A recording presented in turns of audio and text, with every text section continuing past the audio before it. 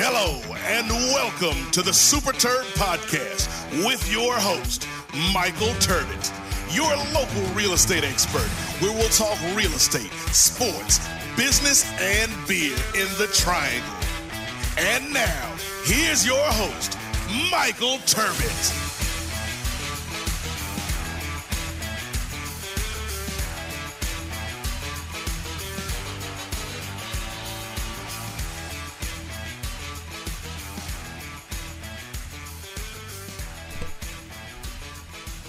And welcome to the Super Terb Podcast. I'm your host, Michael Turbot, your local real estate expert with the Terb Group, Coldwell Banker HPW, a.k.a. Super Terb, a.k.a. Coach Terb, and I've got a phenomenal guest with me, Chris Corchiani, with me.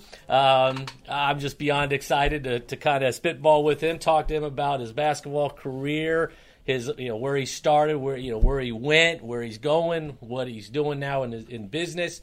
As you guys know, I started this podcast last fall with the main premise to talk real estate, business, sports, and beer in the Triangle, to feature local entrepreneurs, coaches, store owners, athletes, you name it, just for them to tell their story as well as feature a local beer and even talk some sports, which is great. But before we get into the interview, Chris, I want to talk a little bit about real estate, and this is great because you're going to be able to chime in too on some things you may be seeing.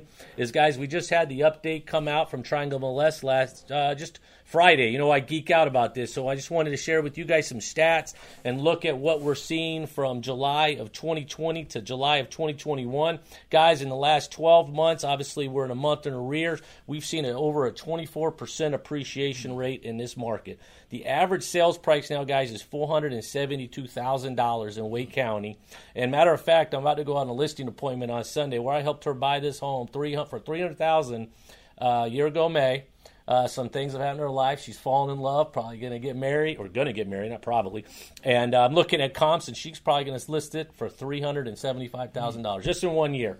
So in saying that, inventory in that time frame is down 61%. Of course, we've been talking about that at length over the last 18 months with COVID, due to the fact that obviously more people are buying than selling. And so we're at 0.6 months inventory, 0.6. Over the last month, though, we've seen a little bit uptick in inventory. When I say that, I'm talking maybe a couple hundred listings. Right now, I believe, as of July stats, we had 1,100 active listings, down from 3,000. And I just think that's a combination of things being cyclical. I think people finally being able to travel, school going back in. But again, it's all about pricing your home correctly. And obviously with our marketing, getting it out there, price it correctly, and get max value. So if you have any questions about that, how we can help you accomplish your real estate goals, please reach out to me. I'd love to help you guys, whether that's buying or selling. As I always say, guys, who you work with matters. But enough of all that. I want to get back. I'm going to take a quick break. I'm going to have Chris on the other side, and we're going to have some fun. Whether you're buying, selling, or investing in the Triangle, Michael Turbot with the Terb Group, Coldwell Banker HPW, will put you in position to win. With almost 15 years of real estate experience, Michael and his team will help navigate you through the real estate transaction from beginning to end, always putting your best interests first. In today's competitive real estate market, now more than ever, selecting the real estate professional to assist you with your biggest investment is vital. Please contact Michael Turbot today to find out more on what he and his team do to separate themselves from the rest and help you accomplish your real estate goals. Remember, who you work with matters, and Michael looks forward to hearing from you soon. And welcome back to the Super Terb Podcast. I'm your host again, Michael Turbot, your local real estate expert with the Terb Group, Coldwell Banker HPW, with Chris Corchiani. This is awesome. So I know I've introduced you like 4 times. So tell everybody, if you want, your name, where you're from, and what you're doing right now. First of all, Michael, I'm a little upset. What's up? You've got the headsets on the ears. I don't. Mm-hmm. You're a professional. It makes you talk a lot faster than I do. I'm working on that. No, just I came here in 1986 and was fortunate enough to get a degree at NC State. Love the area and been in business ever since. Just a unbelievable area, market. A lot of times a lot of people take it for granted, but where we are is special. No doubt. You're from Florida. Yep, Florida, excuse me. Originally from Miami, Florida. Came up here and fell in love with the area and just had, always knew this is where I wanted to be. Now, when you started, so just to backtrack, I'm sitting next to the second all-time assist leader in Division I basketball, correct? That is. That is correct. And you were the leader for some time until this one guy named Bobby Hurley came along. But you played in less games. I've already done my stats. I've looked at it. And so when you started playing ball, and obviously before you guys, I go by hashtag Coach Terb. I was a college basketball coach before getting into real estate and coaching people buying and selling real estate now. But you were in Florida. What made you come to Raleigh? Really, Jimmy V. I was being recruited by a number of different schools, and back then there was only, 1 or 2 games on a week, and the ACC was always on, and it was Carolina, Maryland, Duke, NC State, and when they won the national championship in 1983, the Cinderella team, that kind of made me a fan. And when I was being recruited, I knew I wanted to play in the ACC, and it came down to 3 schools, one being Duke, Virginia being the other, and then NC State. And I just thought at NC State with Coach V and an opportunity to play. A lot of people don't get a feel for a weekend about a city. Mm-hmm. And I really did. I loved Raleigh. Duke was a little small, a little different. I went up to Charlottesville to Virginia, and they made me wear a tie. I'd never worn a tie in my life. They made me wear a tie to a football game. So I said, Coach Holland, I love you and everything, but this isn't me. I'm out. So it was just a great fit. Coach V was, just a great man and mentor, and going there is the best decision I ever made. And what was it like on your recruiting trip? You had the official visit, and of course that was a while back, but you went up there for a couple days. Did you go see a football game, basketball game? Went to a football game. Went to one of the best NC State football games ever, and Coach V used to tell the story that I was up in the press box with him. He was the athletic director and head basketball coach, and we were playing University of South Carolina. And in the fourth quarter, there was, 4 or 5 seconds left, and NC State was down, 4 or 5 points, and they threw a Hail Mary to the end zone. And Haywood Jeffries caught it for NC State, and I yelled, "We won! We won!" And they knew he had you. Coach V said, we know him, but he was just a unbelievable. So before that, tell us a little bit about your high school playing days. Where did you go, and when did you start playing ball? I started playing when I was probably 4 or 5 years old. My father was a high school basketball coach, and that's all I ever did. Was either go to games and watch or play. And ended up, interesting story, in 8th and 9th grade, I went to a school called Kendall Acres. It was a private school, but high school didn't start until 10th grade in Miami. So in 8th and 9th grade, I played varsity basketball at a private school, and the coach was a guy by the name of Lenny Rosenbluth, and he was on the 57 University of North Carolina national championship team. Was one of the best players. His jersey hangs up in the rafters at UNC in the Dean Dome. The funny story is he never once said that he was an All-American, won a national championship, the most humble guy in the world, Lenny Rosenbluth. But played for him for 2 years. We won a state championship my 9th grade year, and then I transferred to Hialeah, Miami Lakes. My father was the coach there, and we lived about 35, 40 minutes away, so I traveled to and from school with my dad, and that can be good and bad. It can be really great when you had a good practice and a good game, but when you had 7 or 8 turnovers in a game and you couldn't make a shot, it was a long sure ride. It was. That was awesome. So what was the program like when you arrived at State? So that was 80. It was 87. 87, yep, and you played till 91. Mm-hmm. Yep. They had come off, obviously, 83, they won the national championship. In 86, they won the ACC championship. We had a great team. Going in there, I knew I had an opportunity to play, but we were 12 deep. I mean, our practices were wars. I bet. And, when you go in there as a freshman and you've got a senior point guard and a junior point guard, and they That's when you stayed 4 years. Yeah, exactly. You imagine that. That's an unbelievable concept nowadays. Amazing. But it was great. The competition really, made us better. And we were deep and we were very talented. And I was so fortunate to play with great players. And, an assist record is wonderful, but it really doesn't happen unless you've got tremendous talent around you. Yeah. And I played with Vinny Del Negro and Charles Shackelford, Chucky Brown, Brian Howard, Rodney Monroe, Tom Gugliotta. I mean, the level of talent was just phenomenal. And I was blessed to have them around me because my skill set was really good at getting the ball to people that could finish. And it worked out well. That's all. I remember watching. I moved here in 1986, as we were just saying before, and Mom, Ida, can't call her. It's weird. She a legend. She's the real legend. Of the game, yeah. She's the real legend. She made me play basketball because I came from California, and there was either baseball or football. And she's like, "You're going to play basketball." I was in 5th grade, and I remember that was in the late '80s, early. So I watched you guys, and it was awesome. Yeah, that was awesome. That was a good time. Yeah. I hate being this old guy now, being 53, saying, back when we used to play, there was only 8 teams in the conference. Right. And everybody that was before stayed. Florida State. Right, before Florida. Everybody stayed 4 Yeah. years, and it was really intimate and nice. It's changed so much. And that just goes – I was just about to get to the next question. I know you also talked about Coach Jimmy V.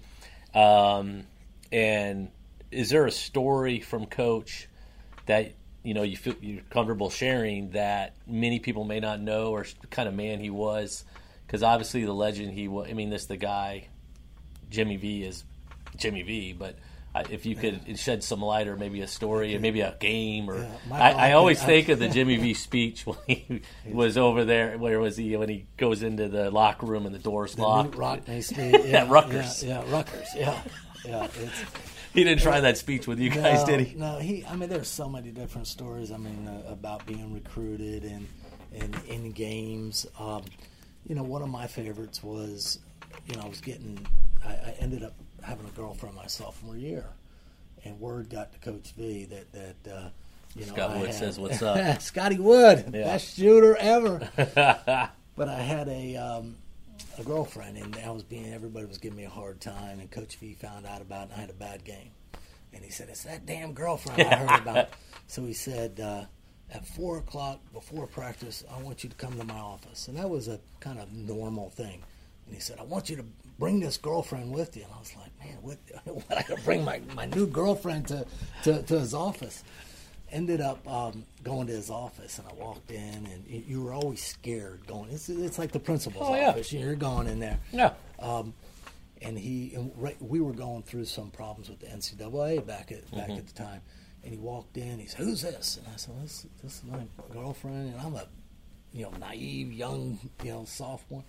And he said, "You can't have a girlfriend. That's an NCAA violation. You can't have it. You forget that. Plus, you played terrible last game." Yeah. I'm sure your girlfriend was at attention. Oh, yeah. Exactly. Yeah. So, but there's more stories about him. That's the stuff I miss is that behind the ropes and stuff you see. And you touched on the ACC back then in more of an intimate situation.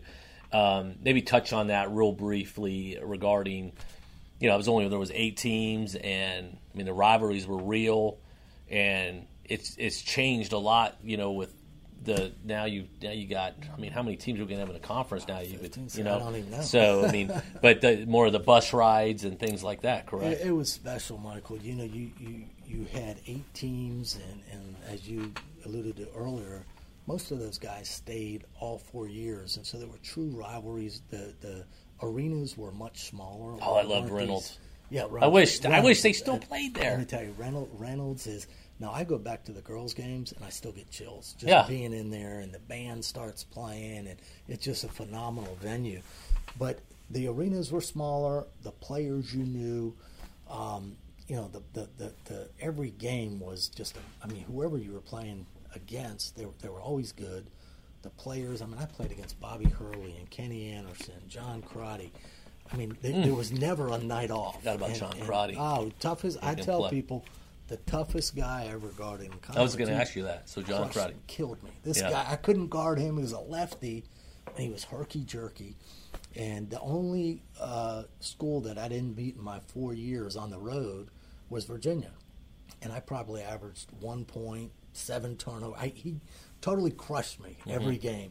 But he was just a great competitor, strong, could do it all. But back then it was just so neat. And the thing I really missed more than anything is the ACC tournament. It was Friday, Saturday, Sunday. That's when they rolled the TV in schools. And I've heard all that. Yeah, but it was the greatest show. I called it the greatest show on earth. And Friday, Saturday, Sunday, and you geared up, and it was special. And your family came in, and you survive, and you get to Saturday. And Saturday with 4 teams, I mean, it was the greatest thing. Almost maybe better than the Final Four. Back then it was special, and now it starts on Tuesday. I'll tell you a funny story. All right. I watch every NC State game. I go to the games. I'll go to some road games. Just a big fan, big supporter. I was having lunch in Cameron Village on Tuesday of the ACC tournament, and looked up, and it was 12:30, and I was having lunch. And I didn't even know they were playing. That's how it's either I'm a bad fan or it's just the way that the times are now. They were playing a 12:30 game, I believe, on a Tuesday. Yeah, it's like a playing game. Like, yeah. It's Friday, Saturday, Sunday was beautiful. It's all that, and so fire and ice. That was 89. That was 87. 87 was it Fire and Ice? We came in as freshmen. And was that so? It started in. I mean, that went everything. Yep. So, where was Rodney from? He was from Hagersville, Maryland. And who thought of Fire and Ice? A guy named the Sports Information Director, Mark Bockelman, came up with that name. And the funny story, and some people have heard this, but Rodney and I came in as guards. It wasn't like you're the point guard, you're the 2 guard. We were guards, and we had Vinny Del Negro, Quentin Jackson, Kelsey. We had competition. Well, in the first week we're on campus, we're playing a pickup game at Carmichael, and we end up getting in a brawl. And we ended up going 3 rounds. A lot of times you get in a little fight and it's over. We went 3 different times, and I remember one of the rounds was for about 45 seconds. Usually you throw a punch and grab somebody. And I was like, man, is somebody going to jump in? But we got in more trouble. So we got called to Coach V's office that night after our boxing match. And he said, are you guys the big idiots in the world? You guys are going to be together, not apart. What are you guys doing? Beating the hell out of one another. And from that point forward, we kind of formed a bond because we both, were competitive. We wanted to play as freshmen. And it ended up being a very unique bond where I truly knew exactly where he was at all times on the court. And, that's something that it doesn't happen the first time you play. It's over time that you end up kind of... Well, you were something to see. And do you guys still stay in touch? We do. It's funny. Rodney Monroe sends Tom Gugliotta and I a prayer every day. So that's awesome. It's a special thing. Where's he living now? Rodney's in Huntersville, right outside of Charlotte. Yeah. And Tom is in Atlanta. So every day we get a prayer. That's fantastic. And then we go back and forth. I love it. It's pretty cool. So tell me about battling Hurley. Oof. He was a monster. Yeah. He was the funny thing. Because he came in 90. Came in a year after. Okay. Yeah. Yeah, that's right. Yep. And his physique didn't scare you. I mean, he was 6 foot, maybe 160 pounds. He wasn't this overpowering kind of looking guy, but boy, he was tough, and he was a competitor, and he would fight you, to win. Those teams back then, winning really mattered, and Bobby Hurley was just a winner. He did whatever it took to win. He could score, but he was a ultimate. Hey, Mr. Terb. He was an ultimate competitor. Yeah. And a lot of people looked at him and was like, man, how is he? He could go. He just had I always wonder if he didn't have the car accident, what could have happened. But he had a great run prior to being drafted when the young guys played the Olympic team, and he went crazy. Yeah. but I've always been a huge fan of his, and again, just a competitor. Just good. That's awesome. And you kind of really, so out of all your teammates, it's Googs, Monroe, anybody else that you keep up with? Yeah, I keep up with Chucky Brown and A.Y. Lester. There's a number of players. It's obviously a lot easier keeping in touch with guys that are here. But we're trying to get Coach Lowe on the next podcast. Is that right? Yeah. I texted him. He saw you. He's like, what time? We helped him sell and buy in a couple times. He's a great guy, man. I saw him at the game 2 of the Canes game. He's a classic. He's part of the reason I'm here, just watching him play. My dad has a question for you. Yeah. All right. What did you think of Leitner? I tell you, Mr. Turbert, it hates me to say this, but I was always a huge fan of Christian Leitner. I got to know him, and he was a little different than I think the persona that he gave off. And I got a chance to run into him about 4 or 5 years ago at the Final Four, and just a neat guy, very quirky, different. But as far as a guy, I always got along really well with him. And then, I was talking about Hurley. I don't know if there was a better competitor for 40 minutes, on the court than Christian Leitner. And I would put Tyler Hansborough in that group. I'd put Leitner in that group. When they were out there for 40 minutes, all they wanted to do was win. That's the only thing. And that era, winning was everything. Did you play against Grant Hill? Yep. Yeah. I mean, think about those teams. You had Hurley, Grant Hill, Thomas Hill. Because they went 90, 91, 90. Because 90 was when they lost to Vegas, I think, in the semifinal. And then they came back in 91 and won. Late or the championship. Great player, but also a really, really neat guy. Yeah. So now you, going back to state, you get drafted by the Magic. Is that correct? Second round? Yep. What was that like? Did you tell us about the phone call?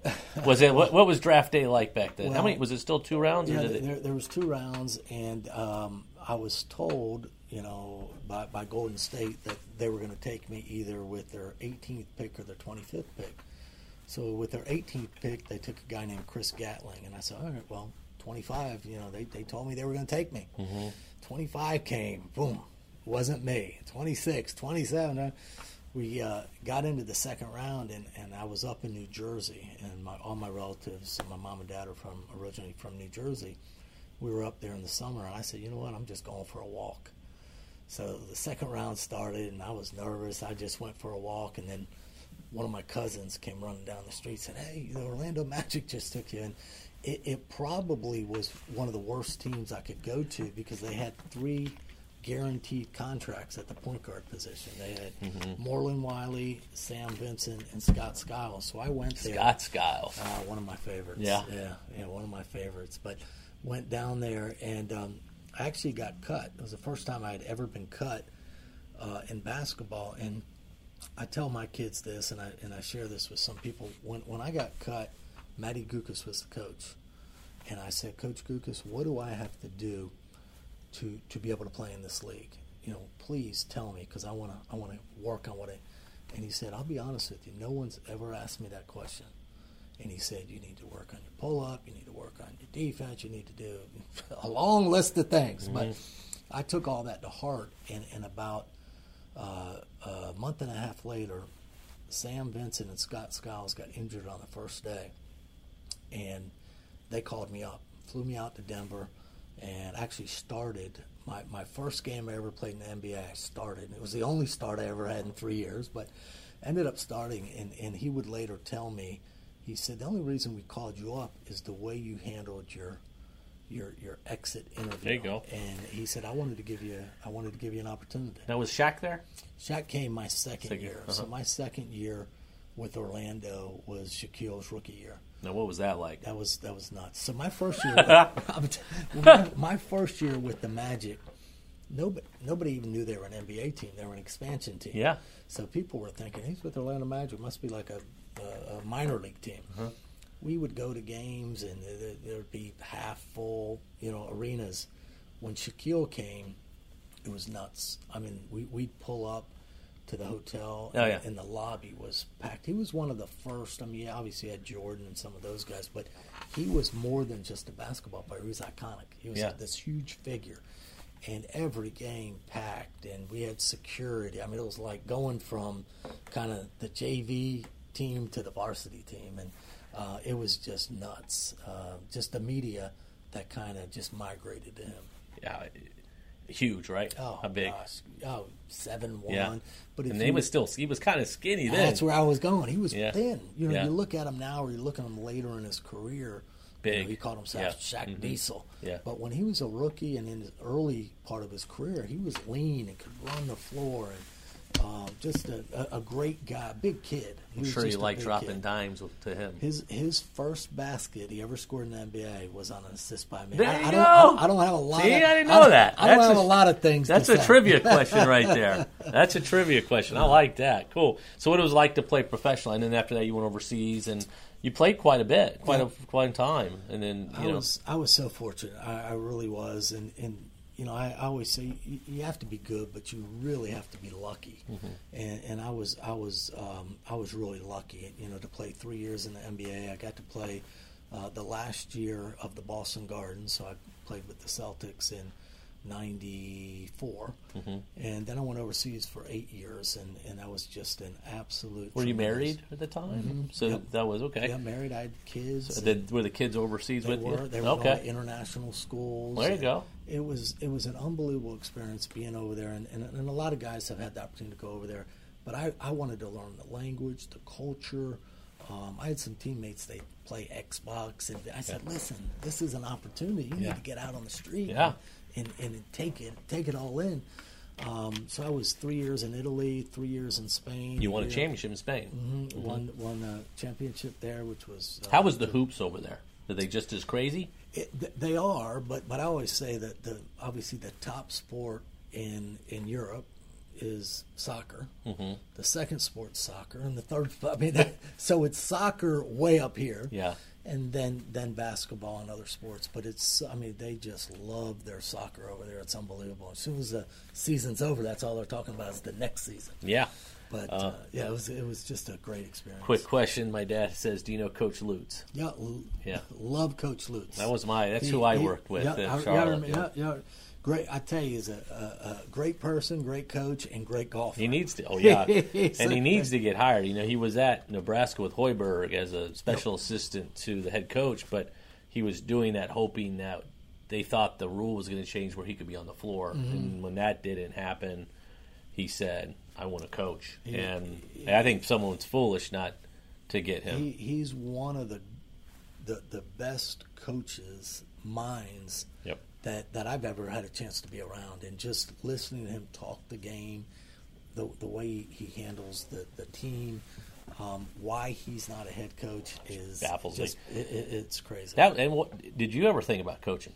You know, when I finished playing, when I was came back from overseas, I had an opportunity to. Eddie Biedenbach was at Asheville, and he asked me if I wanted to get into coaching, and he had a spot, and I had for 11 years I had kind of traveled out of a suitcase, and I had 1 year deals, and I was here and there, and I really wanted to settle down. And my kids, my oldest son then was 6 or 7, and I really wanted them to get in school here in Raleigh and not keep dragging them all over the place. And in coaching, as you know, you're there for a couple of years, and then you're getting another job, and you move around.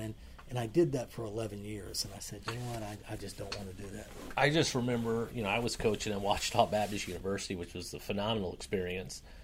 But that was a question I asked myself, am I ready to move 5 times in 5 years? Exactly. And the answer was no. I just got married. Of course, growing up and being around mom in real estate, she made it look easy. I didn't know many kids don't know what your parents do. So I came back in 2006 saying, I'll just sell real estate, and not knowing what we were walking into in the economy there. But, but the coaching helped me with what we do now as far as helping people, the non-set hours working, and just it's similar situation. So I'm beyond grateful for that opportunity. So you play professionally. What was your best memory professionally? Was it winning in Spain, or was there something that's... Probably winning in Spain. We won the Spanish Cup. I was with a team called Tal Ceramica, and it just was a kind of week-long party after we won, and those memories. We went back 4 or 5 years ago. Went back for a reunion, and that was special. But they had never won that tournament, or they hadn't won in so many years. But that was just a special memory. But I tell you, I mean, I was so fortunate. I had so many great memories, and it's just awesome. Yeah. So then you come back, and then you're like, all right, I want to coach, and then you get into real estate. I did. Uh-huh. Yep. Got into real estate for about a year and a half, and this is a true story. I was at an NC State basketball game, and D&J Mortgage was a local mortgage company, and Gordon Miller was the owner of the company. And halftime, I go up to the concession stand, and somebody taps me on my shoulder, and I turn around. I never met him, but I knew who he was, and it was Gordon Miller. And he said, "Hey, are you Chris?" I said, "Yeah." He said, "I'm Gordon Miller. I own D&J Mortgage. How would you like to buy a mortgage company?" And I said, "That's a weird thing to say." And I turned to him, and I said, all I want to buy right now is a hot dog. It's halftime of a game. And about 3 weeks later, I ended up buying D&J Mortgage and leaving the real estate world and staying in the world. And had D&J Mortgage for a number of years. And a couple of years after I bought D&J Mortgage, I started a title company called Tryon Title. And that was 15 years ago. That's hard to believe. Yeah, so I've kind of been in your industry, but, on the other side. Tell everybody what Tryon Title does. It's that obviously we deal with title insurance, but for someone listening going, all right, what does that mean? And was there challenges getting it off the ground? Yeah, it's interesting. A lot of people don't even know what title insurance is. Right. They know they need it. They know the lender requires it, but they have no idea what it is. And when I got in that business, we started out local, and we would go and market to realtors and builders and attorneys, and in North Carolina it's a set rate, so it doesn't matter if you use Tryon Title or another company, you're getting the same price.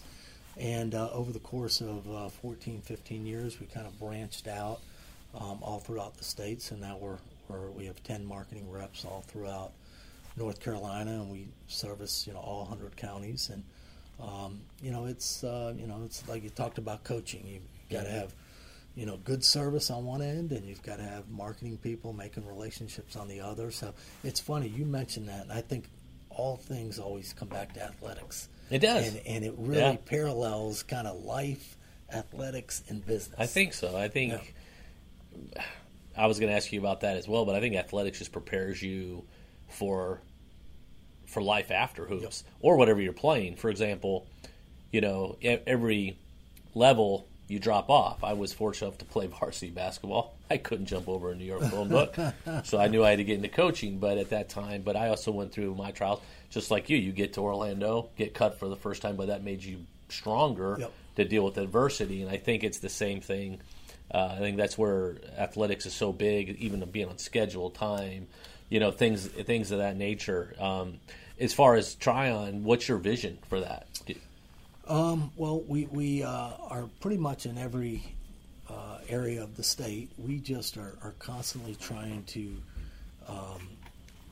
make our service even better. And we're big into technology. We have a rollout coming out in the next month that's going to make our partners, which are attorneys and paralegals, much more efficient. So we're constantly trying to just kind of fine-tune everything. And it's a great business. I love it.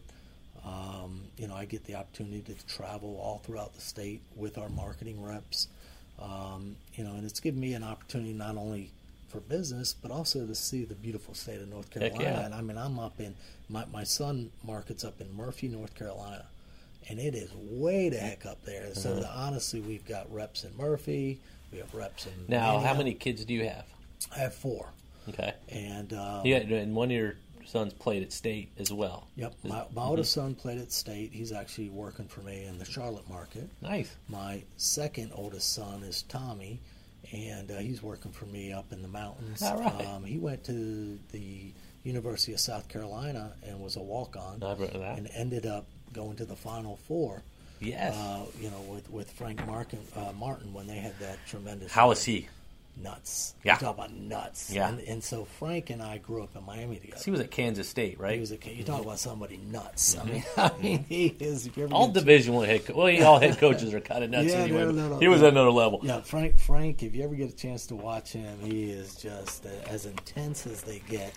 But again, the things that he teaches the kids are they're for the rest of their life. Yeah. So, great experience. My daughter is a senior at the University of Alabama. Wow. And I am thrilled because I said I finally have a really good team to root for. I signed have you been to check. games down there? Oh, it's crazy. Yeah, I bet so. I mean, those SEC games are kind of another level. But that's 3, I think. And then my youngest is a rising senior at Broughton. Wow. So. And you got 2 of your boys working for you. Mm-hmm. That's kind of myself and my sister Colleen. Yeah. We're a family team, so that's awesome. Cool. Yeah, it's a lot of fun. So I got a funny question. We're going to go rapid questions to wrap it up. Okay. I got to know what you said to get ejected. Was that Carolina State? No, that was Florida State. Florida State. Yeah, Florida State. you and Gugliotta. Yeah. And Scotty Wood, if he's still listening, he's part of the story because he shoots a 3-pointer in the corner. Now, which was the ref? Because he was the one that no one likes. Carl Hess. Yeah, Carl yeah, Hess he's was got the a little ref. reputation anyway. Yeah, he ends up shooting a 3-pointer, and they don't call a foul. And Googs yelling, "Hey, where's the foul? Where's the foul?" Wood got hammered. And another play comes, and we're on and Lorenzo Brown was their point guard, and the guard had 2 hands on his waist, and I said, "Carl, Lorenzo can't dribble with 2 hands on his waist. Get the guy's hands off his waist." And he kind of looked back at me, and I said, "Carl, you hear me? You make the right call." Well, a couple of plays later, Scotty Wood shoots a 3 in the corner, and you know what a great shooter. He didn't never miss 2 in a row. This time they called the foul, and Goog stands up and says, "Carl, about time." And that triggered him. About time was, okay, about time I throw you guys out. The funny thing, Michael, I'm telling you, we didn't use any profanity. We weren't threatening. Did you tell him your jerseys are in the rafter? No. He just threw us out. The funny story is about 2 months later, his son was a great pitcher. And he was at Elliott Avent, the baseball coach's baseball camp. And Elliott calls me up. He says, "Listen, I hope you don't mind. I just gave Carl Hess your cell and Tom's cell. He wants to give you a call. He wants to talk to you." This is maybe 3 or 4 months after the incident. So I said, "Okay, great." So he called me up and start talking, and I said, "Carl, I appreciate you calling. It means a lot." Didn't apologize. I said, "I just have one question. I mean, did we use any profanity?" "No." He said, "Well, when Tom stood up, I felt a little threatened." I said, "Come on, Carl, really?" I said, "But you know what? I appreciate you making the phone call because that means a lot." And I hung up and called Googs. I said, "Googs, Hess is going to call you." My phone call was probably about 7 or 8 minutes. Tom's was about 20 seconds because Tom said to him, "Are you apologizing or not?" He said, "If you're not apologizing, I'm hanging the phone up." So their call. He made the effort, but he would not apologize for what he did. We're honest to God, we did nothing wrong, but we were. You're being a fan. We were being sarcastic. Yeah, you're being a fan. But never were we. You're being a fan. All right. Well, I just had to ask because I think that's great. All right, some rapid questions I like to ask. Favorite place you've traveled? Italy. All right. One place you want to travel to?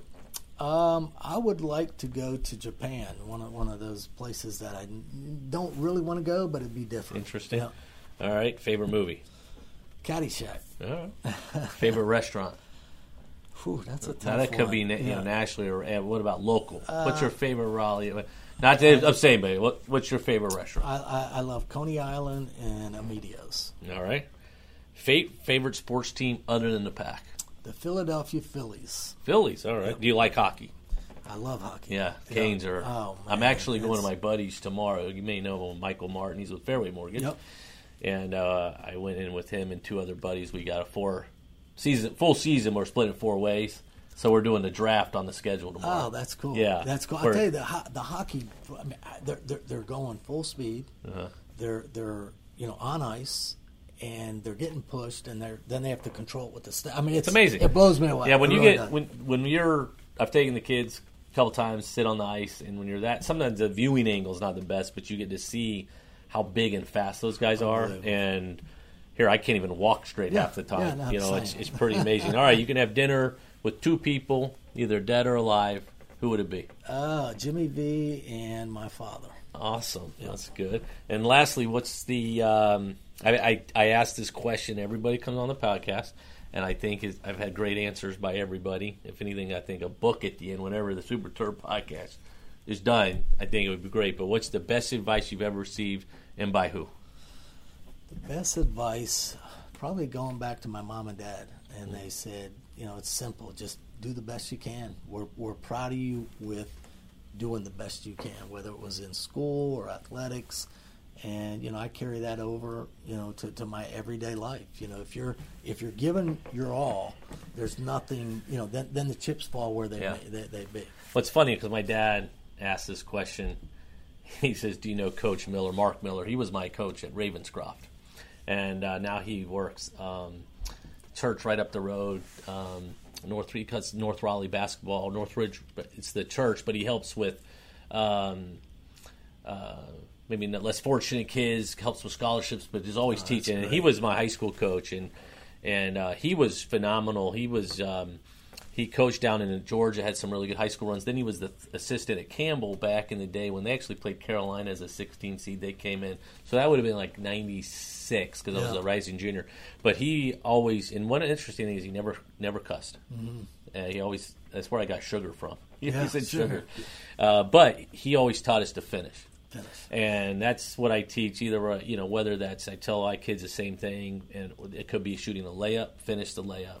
You start something, you finish. You make a commitment, you finish. And that's always stuck with me. So that's great. I love it. Well, man, this has been fantastic. I can't thank you enough for coming on. This has been a treat, being able to tell us, hear some stories.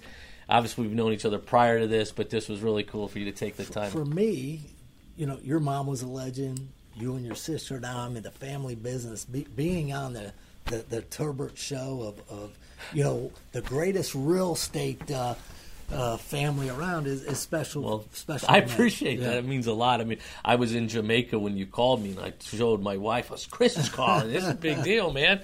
So anyway, well, guys, I can't thank Chris for joining me on the Super Terb Podcast. Usually, I have a local beer of the week I feature, but we've kind of been talking, having a great time, so we'll feature that the next time.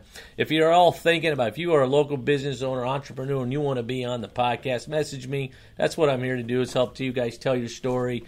I'd love to have you on the show. And then as always, too, if you're thinking about buying or selling, or you just have questions with the real estate market, especially how competitive it is now, with the low supply, high demand, this is what we're here. We'd be honored to assist you do just that. And if you like the podcast, please subscribe. Please leave a comment. You can follow it on Spotify, Apple Podcasts, Facebook, and, of course, YouTube. And so, again, it's Michael Turbot, your local real estate expert with the Turbot Group, Coldwell Banker HPW with Chris Corchiani. We'll see you next time. And remember, guys, who you work with matters. See ya.